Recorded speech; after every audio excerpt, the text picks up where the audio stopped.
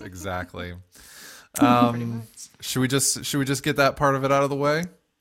Sure. I mean, the drinking part. Should we just chug right now so we can get to that happy place even faster? I started a little bit before you, which is why I said we can't call me a Of consummate professional. Of course you did, Jamie. I had to try it. I just opened the bottle. Okay, I was pre-gaming, so Jamie, go first. What were you drinking? I have a double shot of limoncello. Finally, we brought it back. I brought it back from Italy and finally opened the bottle tonight for this. So nice.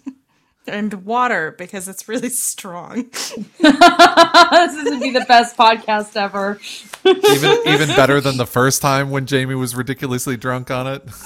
I really was. And the thing was, like, after that, we had to do your mixtape, and you were still so giggly, and it's like, I'm not gonna lie. Yeah. I'm already giggling. Jeez. Andrew's gonna come in at some point and just be like, "Calm down." I doubt it. And it's 9:30. And I should mention, Andrew, this is the first over drinks we've ever done without Andrew. We don't have his bad beer choices. I was going to say it's because we make better drink choices. Hashtag. We do make hashtag better drink choices. That should be like the secret handshake in. You need to have an appropriate level drink. So Jen, what's your better drink choice? So I can tell you what I was pre-gaming with. I had this Côte du Rhône, so I'm fancy. Ooh. So fancy. And it is. The bottle's empty, but I can't say that I actually drank the whole bottle, for the record. And I'm just sipping on some cinnamon mint tea from Trader Joe's, just so I can not slur my speech at the moment. But I can still giggle. So there you go. There it is. All right, fair enough. I'm going super fall. My interpretation of fall. I've got a Great Lakes Brewing Company Edmund Fitzgerald Porter that is open right now, and then when that runs out, I have a glass of Elijah Craig small batch bourbon waiting for me. Mm-hmm. And I know I'm doing that in the wrong order: beer before liquor, never sicker. But it's okay. Like 2 drinks is not gonna. Do you have to teach augmented 6th in the morning? No, I do not have to teach at 6 in the morning. My first class tomorrow is at 4:30. No, I said augmented 6ths. Oh, well, I don't have to do that either tomorrow. I do. +4, flat 6, all written the first time in English by a guy named William Crotch. That's why I have to do it. Are you serious? I am very serious. Old Billy Crotch. That's what I call him. Oh. No, I'm not making this up, and maybe I could find a link on Google Books or something like that. He was the first person who wrote it down in English. I'm not making this up. That's good old Billy Crotch in the French 6th. Mildly terrifying. I will not be teaching that in the morning. What a horrible, horrible, unfortunate last name. Yeah. Why would you not teach them that, Jamie? Well, I mean, yeah, come on. My counterpoint teacher did, so that's why I remembered it. And subsequently, you remembered how to make an augmented 6th. I did. Yeah. I would hope, not just the crotch part. I think the mood in the School of Music tomorrow is going to be a little somber for those type of jokes, but that's okay. Yeah. Well, anyway, let's get to the piece that we're going to talk about. Jamie, it was kind of both of your choices because both of you are traveling to Bowling Green later this week. Actually, I'm not. Oh, I thought you were. I thought about it. Oh, well. I know. I'm sorry, Jen. I'm so sorry. Hey, my more time with my new BFFs that I'm going to talk about in this podcast, so that's cool. But I will miss you, Jamie. Yeah. No, I have a premiere that popped up in November that I need to spend money on, and I'm going to be in Detroit the weekend after New Music Festival. Plus, scarcity drives demand. I'm in Bowling Green a lot. They don't need me. You want to be the rarity there. Yeah, exactly. People need to miss me. Yeah. I don't think I've Okay, given them the well, opportunity. never mind. Jen is going to Bowling Green, where the composer we're going to talk about tonight, Sarah Kirkland Snyder, is going to be one of the guest composers at that festival. So, anyway, both of you kind of collaborated on this choice. So, what this piece that we're going to listen to, or listen at least some of, because it's quite long, is called "Unremembered." So, who wants to tell us about this piece a little bit? Well, I think Jen should start with who Sarah is, because I think your choice was first. You said we should listen to Sarah. No, really? She's shaking her head no, for those of you This in is the a audience. podcast, Jen. Like, you have to speak.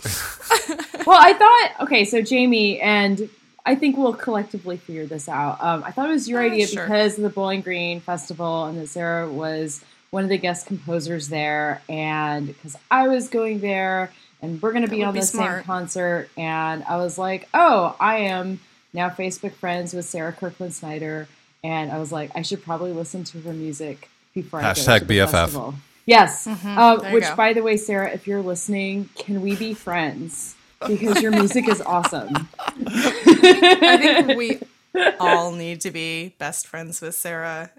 So when did you become friends with her on Facebook? I want to say probably around the time where Kurt Doles like announced the lineup on his Facebook. Okay. And I was like, I should probably friend her because we all have so many friends in common because that's how the Book Yeah. of Face works. It is. It is. Book of Face. So, okay, I personally love this piece, and my students have really dug into it too. And that's one of the reasons I suggested it, is because I don't know. I think it's really You've engaging. been listening to it a lot. I've been listening to it a lot. I recommend it to a lot of my students who think they don't like anything from this century. And I'm like, you're lying. You're going to love this. Just go listen to this. But it's also been a really cool kind of social media study for me, because it was before the Bowling Green lineup was announced. This was performed at the Shift Festival in DC, which used to be Spring for Music in New York, and it moved and changed names, and it's what it is. It was basically a bunch of orchestras from around the country come in and program primarily contemporary music programs, and the tickets are inexpensive, so you can have a huge audience. And it did really well in New York. And I found out about it because Toledo Symphony went there my first year as youth orchestra coordinator. So I wasn't even making enough money to be able to go with the orchestra. Sad face. Totally could have tagged along, but yeah. So I saw it in New York. I observed it from afar, and then it moved to DC because it seemed to be a better venue for it. And Sarah had a New York Times review that week, and it was pretty brutal. And her reaction to it was so gracious and so pointed at the very same time. And I thought, I really want to pay attention to what happens to this. So I actually teach this. What were some of the things the Times said, and how did she respond to it? Funny you should ask, because I have it right in front of me. Because I have it right in front of me. The worst sentence, and she got a paragraph in this review. Carolyn Shaw was on the other part of the program, and this particular reviewer just fell in love with Carolyn Shaw's sound and wanted more of that and less of Sarah's. And so this one particular paragraph was about Sarah's, and the worst sentence was that her piece was an overlong exercise in candy floss gothic angst. What? Candy Right. floss, Candy gothic floss? angst. Candy floss gothic angst. And, I wouldn't have even read the review at all if Sarah hadn't posted right after that this picture of someone that's like half dressed in goth with like this 3-foot pink wig, like pale pink with hot pink wrapped around it, and this super dramatic pose. And And she was like, well, there it was, my first, like nasty for no reason review. And so we all kind of read it, were horrified by what not only what was said, but like the language that was used. This was clearly someone talking about a piece by a woman. Now, the reviewer was a woman too. So, I mean, normally I would say, what is this person's problem? But Sarah wrote this beautiful rebuttal after her social media photo. She took a few weeks to think about it and wrote this fantastic rebuttal on New Music Box. And the sentence that really stuck with me was, she said, the subtle currents of problematic gender messaging in academia, the media, and culture at large can toxify the soil in which young female musicians hope to grow their careers. I just thought, like, that was such a powerful way to refute a negative review. So I actually teach this as part of my entrepreneurship class for composers now, like how to fall upstairs. If you get a bad review, and I usually phrase it just this way: if you get a bad review or if somebody is causing trouble for you on social media, do not go apeshit and your career will survive. And she's just, this piece was a perfect example of that's good advice of how to respond and evoke, loyalty without it being overly sympathetic, without it being something that one particular crowd would look down on. So in addition to this being a wonderful piece, she's been so graceful about, and maybe that's the wrong word, maybe that's too feminine, but powerful in her responses without being a jerk, which we're all capable of when we receive a review that, I don't know. I mean, negative.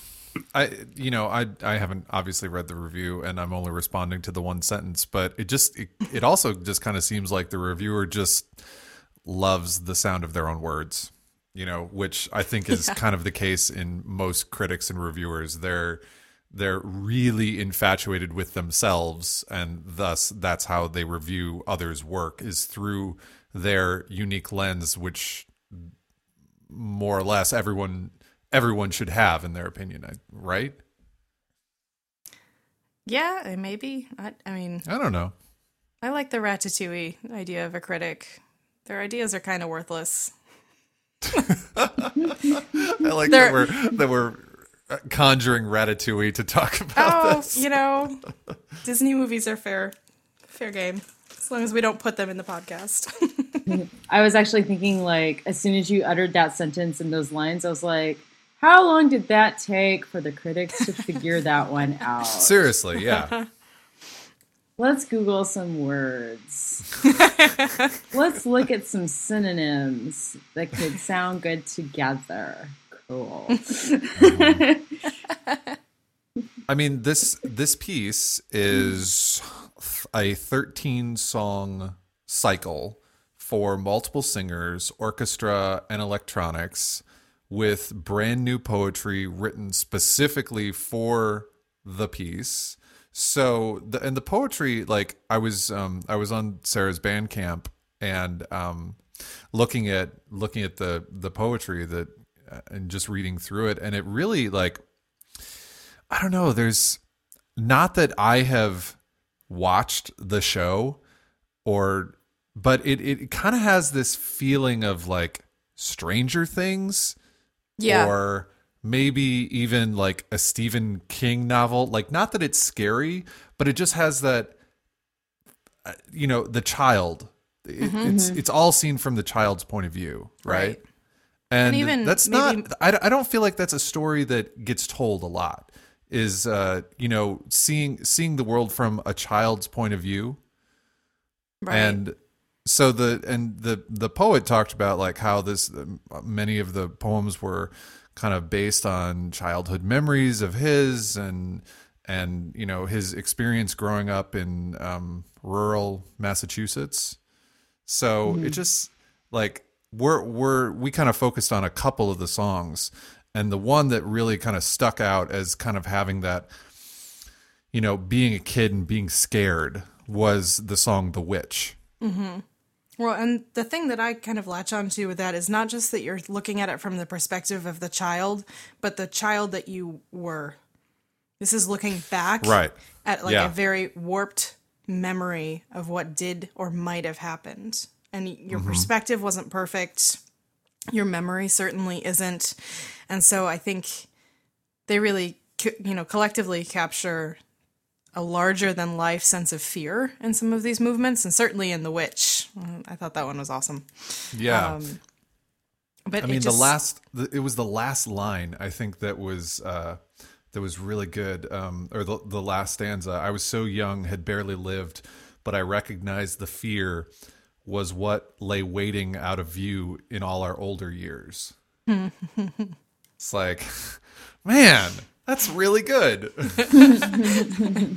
You guys have the advantage of like listening to these individually a lot too. Usually I hit track 1 and I listen to this as 13 songs at a time. So I'm going to have a hard time parsing out some of the individual movements at some point here, but thank you for pulling up the lines, Rob. Well, no problem. Well, what is it? I mean, because I haven't listened to the whole thing. I've just listened to I tried to, get a taste of every single one, but what is it like listening to it as an entire 13 song cycle? I mean, it's an hour long. So this is a concert. You're going to see this one piece for the concert. So what is it like in that respect? Well, actually it's excuse me, it's been performed as a full set so few times that it really is a production. It is the CD.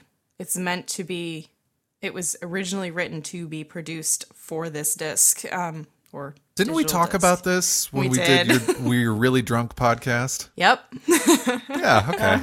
You're starting to remember. Yay! I was going to bring that up. I actually think that they're only doing excerpts at Bowling Green. I'm pretty sure. I would be shocked if they did more because Me too. It's pretty epic, but yeah, it's written to be a more produced sound, and that makes me actually, it brings to mind, and I probably mentioned this during the Fagerlund over drinks as well, but it brings to mind Hans Zimmer. A lot of his recorded sounds are like, the one that I hear most often is that he will play a bass drum with the softest mallet possible as quietly as possible, and just that's the only thing going on, and then amplify it in production. And that is the basis of a larger gesture, but you barely get a sense of that, and you wouldn't in live performance. And so I kind of think about this set of songs as in that way. What am I getting on the CD that I wouldn't get in the concert hall? And Jen, you'll have to let us know like the difference. Not in this podcast, obviously, but hearing it live versus hearing the CD. But yeah, what were you gonna say?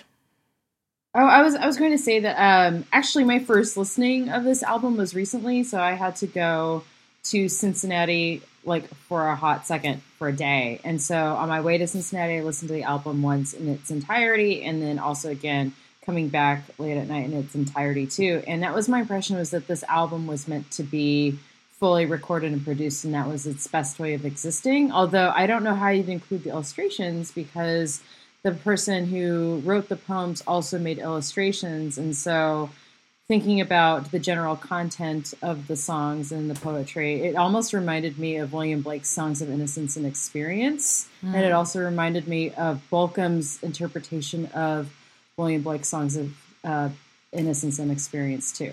Because it's almost like, I wouldn't say they're wood printy. They're very interesting illustrations, and I'm no like art expert, but that's what it was kind of reminding me of in that instance. But that we had a fully produced album, and that also, along with William Bolcom's Songs of Innocence and Experience, that is rarely performed live too, since it's like full orchestra, soloist, full choir, children's choir, folk band, rock band. His wife. No, I'm serious. I saw it live once when I was in college, and I'm never going to see it again live. Light show, like, good luck. acrobats, Cirque du Soleil is in It was so close to that. I think they were like, okay, guys, we're doing this in Orange County. I got to cut back on the dancers. Okay, so that's why. No, it's a huge production. You know? Well, and maybe it's Yeah. just one of those pieces where like each of its iterations has a slightly different life. When you perform it live, you only get some of the movements, but you get the illustrations, and I think we're seeing more and more pieces that are adaptable like that, or grow to be adaptable as performance venues say, hey, we've got a 20-minute slot. What can you do with this? Right. Yeah. So yes, I'm very curious, and I'll let you guys know how it turns out live. Yeah, that'd be great. This kind of sorry, go ahead, Jamie. I was just gonna say I also listened. It's the perfect length to listen to on the drive to Buffalo, which I make twice a month. Actually, since we're picking on Andrew because this is his first Overdrinks that he's not participating in, Right. I think I played this for him in the car like 5 times, and he kind of zones right out when we're not listening to something he knows. And so, on the third listening, we got to his favorite movement, which I don't think we're going to talk about today. Which one? I think it's the 4th one. I can't remember the title. I'll pull it up while we're talking. But and he's just like, man, this is really cool. And about half hour later, this is really cool too. What are we listening to? No, the fourth one. The 4th one is The Guest, and we are going to talk about that. No, it's not that one. The barn, the estate, the slaughterhouse, the girl, the swan, Maybe the the witch, swan. the river. It might be the Swan. The swan is my favorite. And I know we're not going to talk about it, but no, we are going to talk about it. We're probably going to have to talk about it because you just brought it up. Yeah, it's so good. Just the kind of textures she pulls out with the harp is really nice. It's a different sound compared to all the rest of the movements. But what I was going to say earlier is that this whole endeavor kind of reminds me of Bjork in a way. Now, Yes. I will say that Bjork has been on my mind because just this past Thursday, I recorded a podcast, which will come out later, with Angelica Negron, and we talked about Bjork a lot. Well, on the podcast that you will hear, there's not so much Bjork, but like in the in-between times, oh my God, I fanboyed and she fangirled about Bjork hard, which was amazing. But it reminds me of Bjork. But my question is for you guys, what separates this from Bjork? Why is this concert or classical and Bjork isn't? Or vice versa? Jen's going to have Why- to answer. You know? Well, at first I thought of microbeats, but I kind of have that question too because as of late I've been sharing with my freshman students like concerts I go to. I'm like, you guys need to get out. Because again, I think we've mentioned this podcast. I live in Delaware, Ohio, and that they should go and venture out and go to these different concerts. And this week, there are 2 concerts, one I can go to, one I cannot, which, the long story short, is Carolyn Shaw is actually in the Columbus area. And I was like, you guys should go and listen to her. And I played her some of the music, and I also played them the song that she did with Kanye. And then later on, there was like a little like Mu Phi Epsilon reception. And I'm like, hey, also, speaking of other things you guys should probably listen to, there's this album called Unremember by this woman, Sarah Copeland Snyder, and I want to know what you guys think of it. And they're like listening to it. They're like, whoa, this is interesting. And you can tell like their brains are kind of processing it. And I was like, what would you call this? Is this classical music? Is this more like indie classical? I said, maybe it's indie. I don't know what you'd call it. So I guess the long story short was they were still thinking about it, and I'm also still thinking about it because, especially because what we were talking about earlier is that I think it's meant to be a recorded album. Yeah. Do you know what I mean? And I think that Yeah. might be a difference. I don't care to label it as classical. I don't care to label it as indie classical. I want to say that this is a song cycle. Maybe it's a throwback to the whole like idea of the concept album where you have a whole bunch of songs that relate to each other musically and have a similar theme. So I can't really answer your question. There you go. I am still thinking about it, but No, but that you're exactly right, and that's what I've been like, kind of, and that's kind of what Angelica and I talked about, was like, it's obviously, it's obviously the labels don't matter, but at some point, I started listening to this and I had an instant reaction. It wasn't exactly like, if I was listening to this as a pop album, I'd be like, this is brilliant. However, if I listened to this with like the classical ears, then I have somewhat of oh, I know what this is.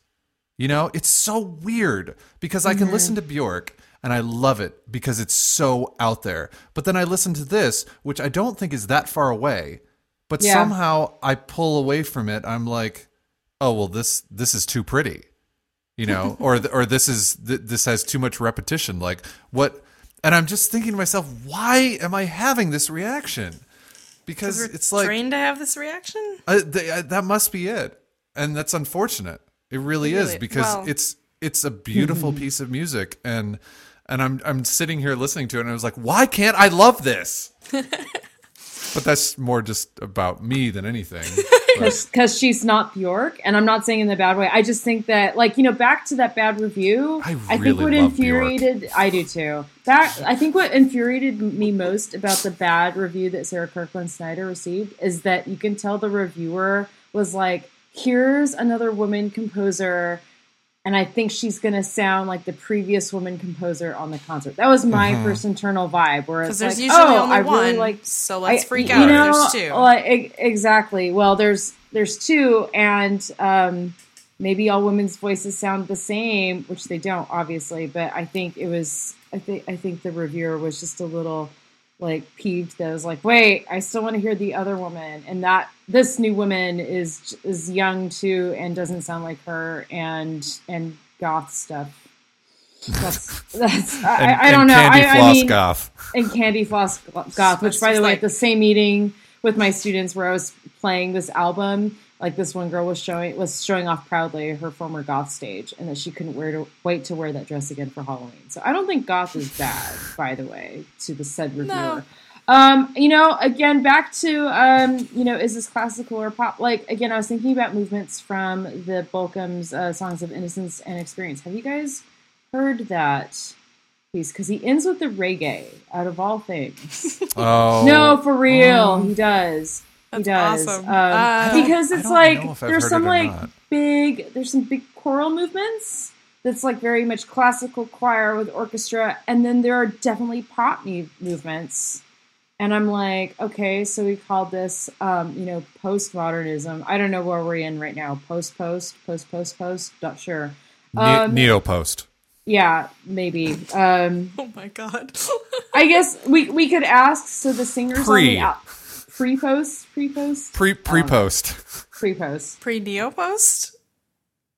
I think it's the same debate. It's kind of the same debate as to what's the difference between musical theater and opera, because then you think of like the type of singing. And the reason I mentioned this is because Shara Nova, or formerly Shara Worden, is one of the main singers on this album. And I was like, is she classical? Is she indie? Do you know what I'm saying? Well, that was kind of another question I had about this piece, is like, and I think this kind of goes to your point, Jen, that it's meant as a recorded album, because it really seems like the singers that were chosen for this, it kind of seems like, in a way, they kind of own this now. I can't imagine it with any other voices. Right. Yeah. I mean, we, as composers, we typically write a song, and we write it in such a way that many different people can do it. But I think that this piece works. It cannot work with an opera singer. It just can't. You need that kind of intimate quality to the voice that you're only going to get through recorded vocals, and not in a live situation, or at least not in a live situation without extensive miking.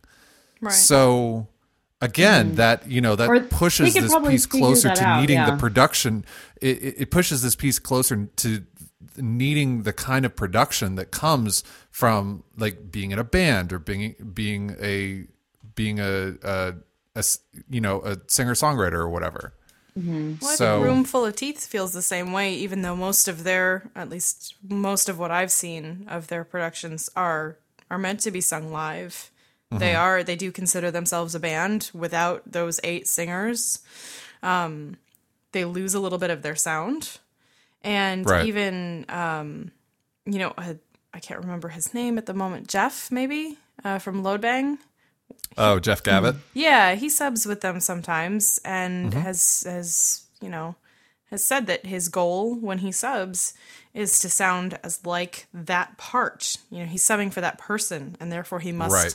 fit into that part. And he's done this on multiple parts, even for Carolyn Shaw's is it Partita? I can't remember the Yep. name of her piece. And you know, so he shifts when he subs for a different person. And I think maybe that's the route I'm starting to see for a segment of the new music community, is that we start to have some of these, at the moment, we're not able to label them,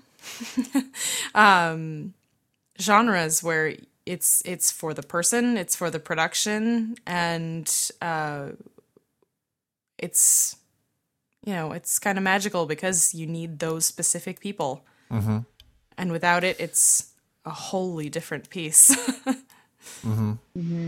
Yeah, and I mean, I don't think it's just this piece. You know, whenever I encounter a piece that is straddling all worlds, it's difficult because I think we are so indoctrinated in our education process. Like, you listen to this way, you listen to that way. You know, well, that's, you know, that binary thing doesn't really work anymore. It really, really doesn't. So it's Which like, how do binary we, things do work anymore? light switches. Although Okay. dimmer switches are really nice, I have to say. I was gonna say. Well, I think Sarah said in an interview that she, well, where did my sentence go? Limoncello. Rob, continue. I'll remember someday what I was saying. Sorry, Okay. that train left. I was done, but You know, I'll tell you what. So on a similar but slightly different topic, so about writing for specific voices, and another reason why I'm very curious to hear this performance is I've actually heard Shara Nova live, and she's amazing. And I think, when did I see her? I want to say when I was in grad school. This was during the Cincinnati Music Now Festival, and she brought like the ukulele and her guitar, and she was amazing live and kind of sounded similar. So the thing is, with that show, she was mic'd. So I'm very curious how BG is going to produce this show.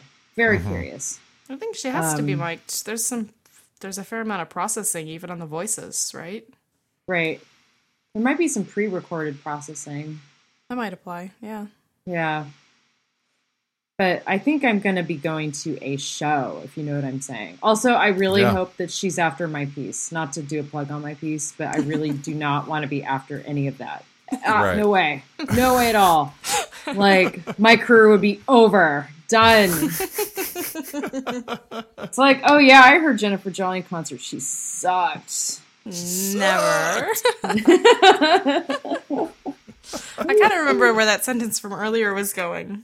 And I think it was that, you know, she was sort of bucking against the formal education system and saying that, you know, she was forced to write in some specific characters and specific techniques that didn't necessarily suit her all the time.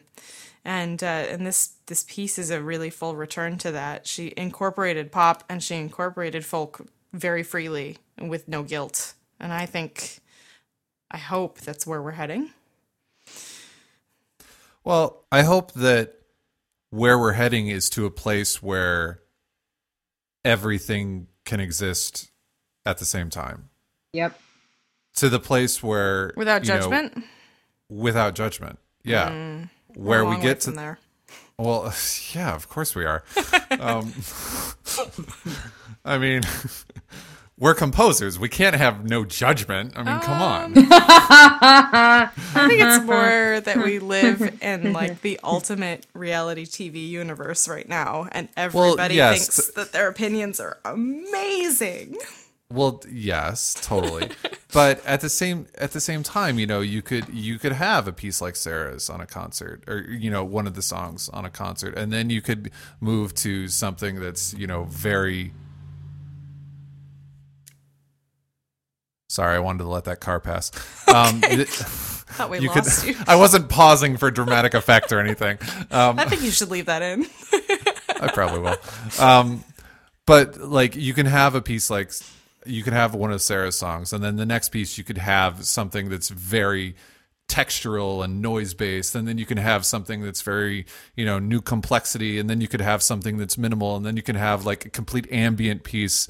You know, that would be way more interesting than how we put on concerts right now, which is, oh, this goes together, this goes together, this goes, all these things go together. Let's put them on a concert, you know? I don't do that. I don't know. I can't Well, stand I'm not saying that. you do it. I know, but I can't stand. I mean, like that's where my judgment lies. It's not in the quality of the individual pieces, because even if I don't like it, like I can see the sense that somebody else might. But it's got to be a show. It's got to have a beginning, a middle, and end. It's got to get the person out of. I was just at dinner with my spouse and we fought, and now I'm sitting in this concert hall and I'd rather be anywhere else. It's got to pull them out of their own. Oh, I thought you were saying what that happened tonight. Oh God, no! It's like, Andrew. Andrew, put the crap beer down. Stop drinking that. Yeah. Hashtag Andrew shaming. Yes. What did we call it? What did you guys came up with this? Bad Beer Andy. Bad Beer Andy. Yep. That's going to be his Twitter handle. Should he ever join Twitter? He knows now that I like go on Twitter to pick on him because he doesn't have You it. can't see it. Poor Andrew.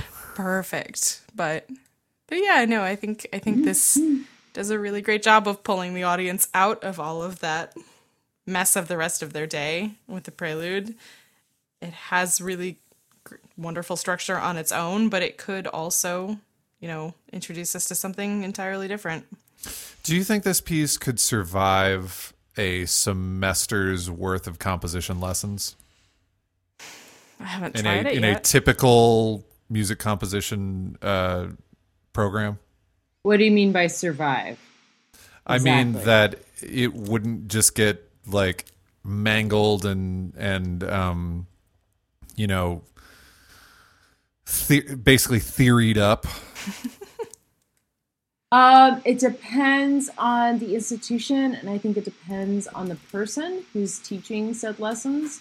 I was thinking back, and I know that seems like a cop-out answer. I was thinking back to when I was in school, and I'm not going to even tell you which schools or who it was or any of that, but we had a person who wrote, I guess, very basic chords, and I guess what I'm saying was I personally didn't like their music because I thought it was uninteresting. But then we talked about, like, this person had an orchestra reading, and I remember one of my professors was like, let's talk about it. When I went to, you know, study composition in the 1970s, you had to write in a serialist atonal style. This would not be acceptable, but now it is acceptable. But what do you think? And I guess my response to that person's piece compared to the album we're listening to is, I think this album that Sarah Kirkman-Snyder wrote is interesting. Whether it's like stylistically, yes, it's very tonal, it's very produced. Part of me is like, who cares? It's a good piece of music. Actually, I would kind of fight back on that tonal statement. I don't really think it is that tonal. I agree with you too, and maybe that's why I think it's a little bit more interesting than like what this other person wrote like many years ago. Right.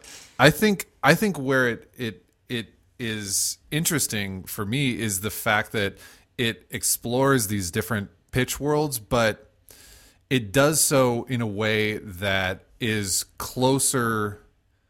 I guess just because of the repetition it does have in it.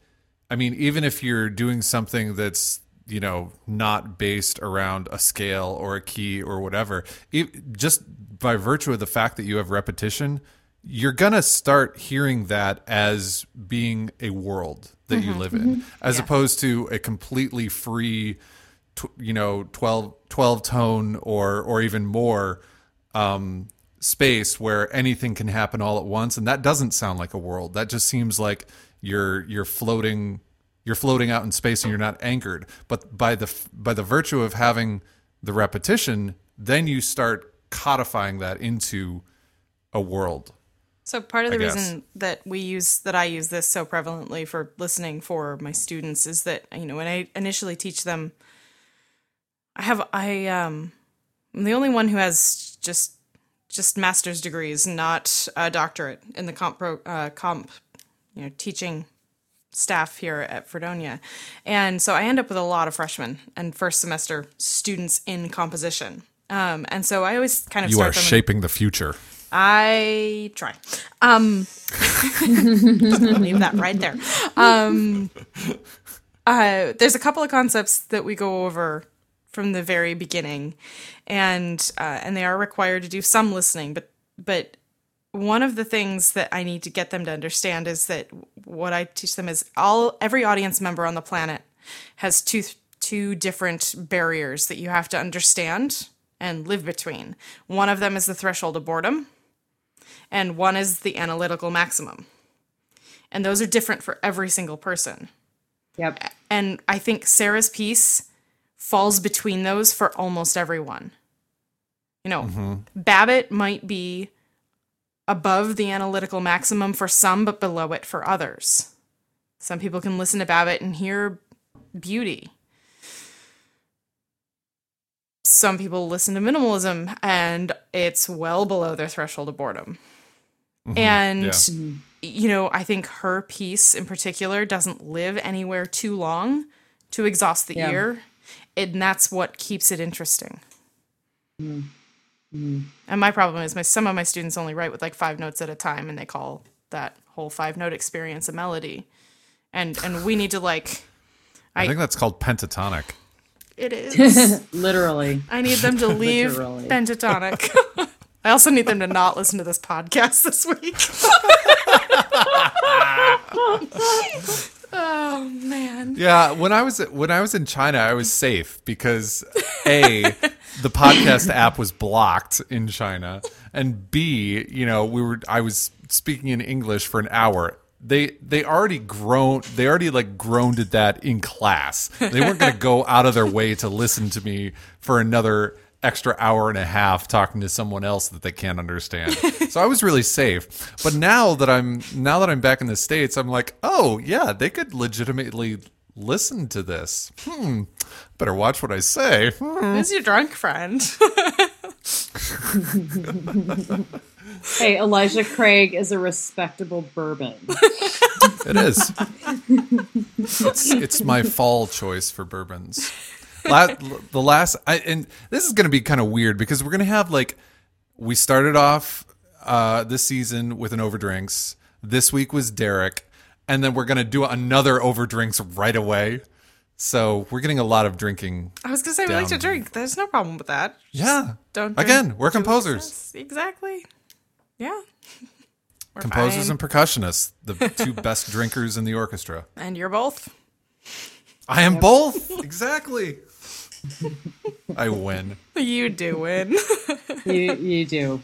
Yeah. You do win. So we should probably listen to something, right? Probably. At this point, let's listen to a few some of these, Yes. And that's really all I can say, not knowing if we can play the whole song or if we can play some of it, parts of songs, or I want to give a setup that works for whatever we do. You could always get away with saying, let's listen to an excerpt, and then even a full song is an excerpt. A full song is an excerpt. Yeah, okay. There you go. I'll do that. Sorry. All right, so let's listen to some excerpts, or an excerpt. Let's excerpt this. Oh my god. You can There's no good way to say this. You can edit me out of that. That's fine. No, this is fine. Anyway, we're going to listen to some excerpts from Unremembered. I shouldn't sound so happy when I say this because this is not a happy song cycle. Not Think really. of your gothic self. Gothic. I was thinking too much of Candy Floss. Aw.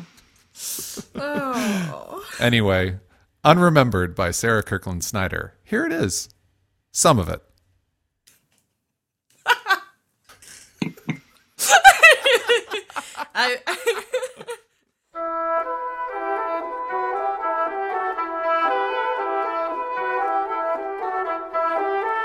She left our house in the dead of night.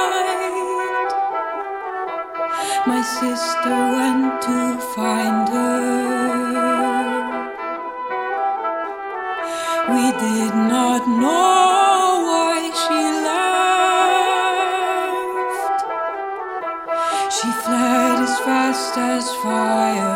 Fast as fire. Fast as fire. All this time I was asleep. All this time I was asleep. All this time I was asleep. While my sister chased her down, I pictured them out in the woods.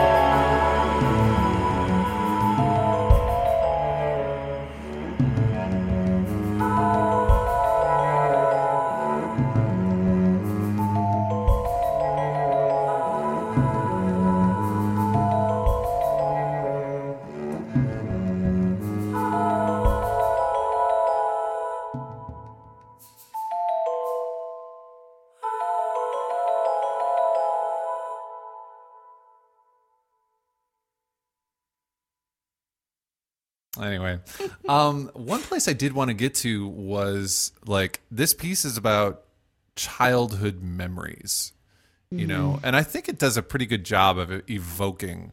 So especially, I think especially when you read the text and just read it as a straight up poem, it really does a good job of having that sense of being a child, being and you know, being unsure of yourself, being in a place where, you know, you clearly, as a child, you shouldn't be, or you shouldn't be made to feel these things like fear and confusion and stuff like that. I mean, obviously, as a child, you have to feel those things, otherwise, you end up as a really messed up adult.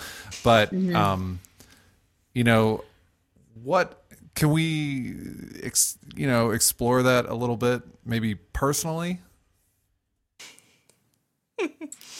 Well, I was trying to think about that. Like that might be an interesting place to go.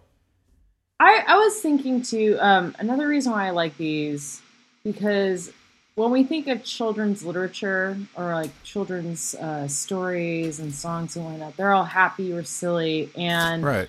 I like that, you know, in our historical literature, we have Grimm's fairy tales. Those are pretty dark, right? Yeah. And they're meant, and I think what I liked about this is that we were reminded that, you know, kids are, you know, three-dimensional characters. They're people too. They're young people, but they're people nonetheless. And so when I was reading these, again, it was reminding me of like the Songs of Innocence and Experience, but also Grimm's fairy tales and kind of like these darker children's themes. Actually, have you guys seen the film Pan's Labyrinth? It's kind of reminding me of that, where like this. Have you guys seen that film? I think I've seen No. the trailers for it, but I don't It's think I've actually beautiful and heartbreaking. And I want to see it again, and I probably won't because it's heartbreaking. seen it. Oh, But it's this dark, fantastic children's tale. And so I was thinking about that while listening to the songs, which, by the way, as a whole album, I know we've only played excerpts so far. If you guys are listening to this, you guys really need to listen to the entire album. I think it's very organic in its construction. On her And Bandcamp. Yes, on her Bandcamp. You can do that. Go buy it. Just Go just buy it. buy it. Patronize it. No, Yeah. patronize. Support. Not patronize. don't That's the patronize. wrong word. I think it is the right word, but I always think feel it is. dirty saying it that way. Yeah, You're supposed right. to emphasize Go the support a difference. composer, damn it. Yes, go support a composer, listen to the whole album, because I really do think it's a set of experiences, you know, good and bad from children. Also, I think I remember reading something about Mr. Rogers' Neighborhood, you know, that very famous and long-running children's show. He would actually talk about dark subjects, and he was like one of the first people on television He to would. talk to children directly and say what happens when something dies, or what happens, where does the water go when, you know, you're done taking a bath. Just like things that like kids are naturally curious, but actually having these conversations with them because children are people too. I love Yeah, that. that bath thing is pretty dark. That was I gotta look this up, but you get what I'm saying. Like I Yeah. don't Oh yeah. I don't remember if like because like actually something with death, that's something children have to discuss. And I remember, this is not Mr. Rogers, but on Sesame Street, like one of their characters died, Yeah. and yeah. they had to address it because the actor died. yeah. Yep. Yep. Because think you I have to- you remember can't- that episode. Yeah, right. I think I remember this too. I think this is when I was like 4 or 5 or something Mm-hmm. like. Yeah, there was like I was like, what happened to this guy? And you know, and they went through all the characters like Big Bird. And Oh, they're talking about it was feelings. Mr. Hooper. Yes, It was Mr. Hooper. died. Yeah. I remember none of this. Jamie. Sorry. Okay. It's okay. I was probably a little But- too sheltered at that point anyways, but I mean, I was really trying to come up with with some childhood memories that were, either analogous or at least parallel to some of his this poet's writing, and I just couldn't do it. Maybe I lived too much of a sheltered, it wasn't suburban. I mean, I lived in a city, but I mean maybe that's the problem. Like, he had these experiences because he was out in the in a rural area where there is so much unknown. Like every street corner, like every 5 houses is lighted, and it's all, there's parental supervision everywhere. For me, when I was a kid, you can't go anywhere. And that's actually one of the main things I had, like one of my main kind of regrets that I had as a kid, that I wasn't able to ever just be out there and be bored like you could be when you're living out in the country or something. I always looked at, just because I was a huge Smashing Pumpkins fan when I was in high school. Yes. And yeah. And I looked at the song 1979 and the video they made for that. And I just look at that kind of wistfully, like, oh man, kids were able to be bored and have some freedom to go somewhere where they weren't under constant supervision, and I feel like some of the experiences that the poet describes in this could only happen when you can only just be a kid and not have an adult next to you saying, oh, no, it's okay. This is just that. You don't have to be worried about that. But you're a kid and you're able to be afraid or uncertain or confused because there is no adult behind you saying like, oh, don't worry, sweetie. It's just this, Yeah. So I mean, I like, think it could partially be rural. So I was not a little kid when we lived out in the sticks. But I spent from 8th grade on in a really small district.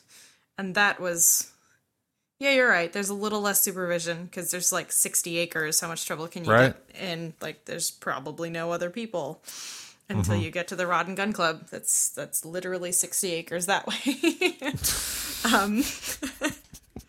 But, yeah, and there's a little bit scarier stuff, because you're right, it's not as well lit, there's, go to a friend's house, and, they also have 60 acres, and there's more trouble to get into, but, I don't know. I'm trying to think, the scariest night for me was not in the woods, though. The scariest night for me was at camp, when, like, everybody thought they lost us. My brother and I. What? Oh. Yeah, my parents didn't feel well. And so they fell asleep, and my brother and I played outside until it was dark, and then my parents were still asleep, and so I made him a peanut butter and jelly sandwich, and he was scared because my parents weren't feeling well and they hadn't woken up all afternoon, so he slept in my room, and my parents only checked his, and like the light wasn't shining on my bed right to see that we were there. Oh no. And they woke up the entire campground looking for us. Oh man. And we were on the river, so like they parked all the pickup trucks pointed at the river looking for us. Wow. And like most of this isn't even my story. I remember waking up and wondering, it's your parents' story. why the hell everybody's screaming? Like, because they finally found us, and my dad was pissed because he didn't check my room. He only checked my brother's room. My mother checked both. And so, he's like going out to tell all of his friends to get their pickup trucks away from the from the river. And I woke up to my mother hyperventilating. So a lot of it is just like assumed fear. Like I didn't know what was wrong for the, minute and a half that she was freaking out when I was awake. But those were some of the scarier times because, you're right next to a body of water and it's summer, so nobody cares. And there was not excessive drinking, but a fair amount among the adults, so. But I just look at some of the poetry, he's talking about being around a campfire and, looking out into the woods and seeing a witch, and that like stays with him, or, kind of walking around and then, you think you see something. Oh, is it a log? Is it a bed? Is it this? Or is it a bear? Is it this? Is it that? No, it's the bear. missing person. You know, it's a dead body. Like that definitely has kind of a Stephen King vibe to it. Yeah, that never happened in my neighborhood.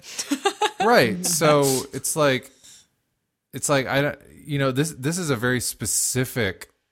These are specific memories, but I'm just trying to connect as it, thinking about my own childhood, and again, I think it is kind of a. You had to be in a place where you weren't supervised all the time, and maybe that's just not that just doesn't enter into my experience. Well, I also wonder if this is very much a New England experience, and not just rural, but specifically the imagery of the woods and what the woods mean in poetry, and specifically what the woods mean from New England poets.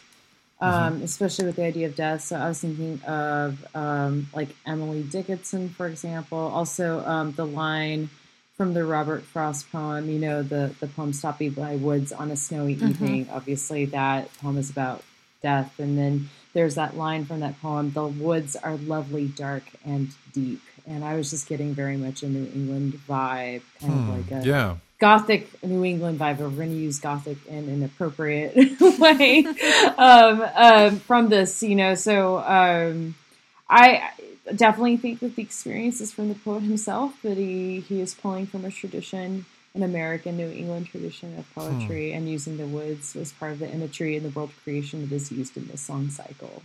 Yeah.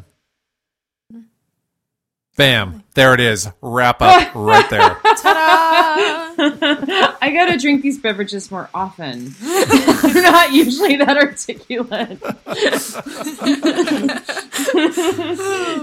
Well, I think we can wrap this up. I think that was a good place.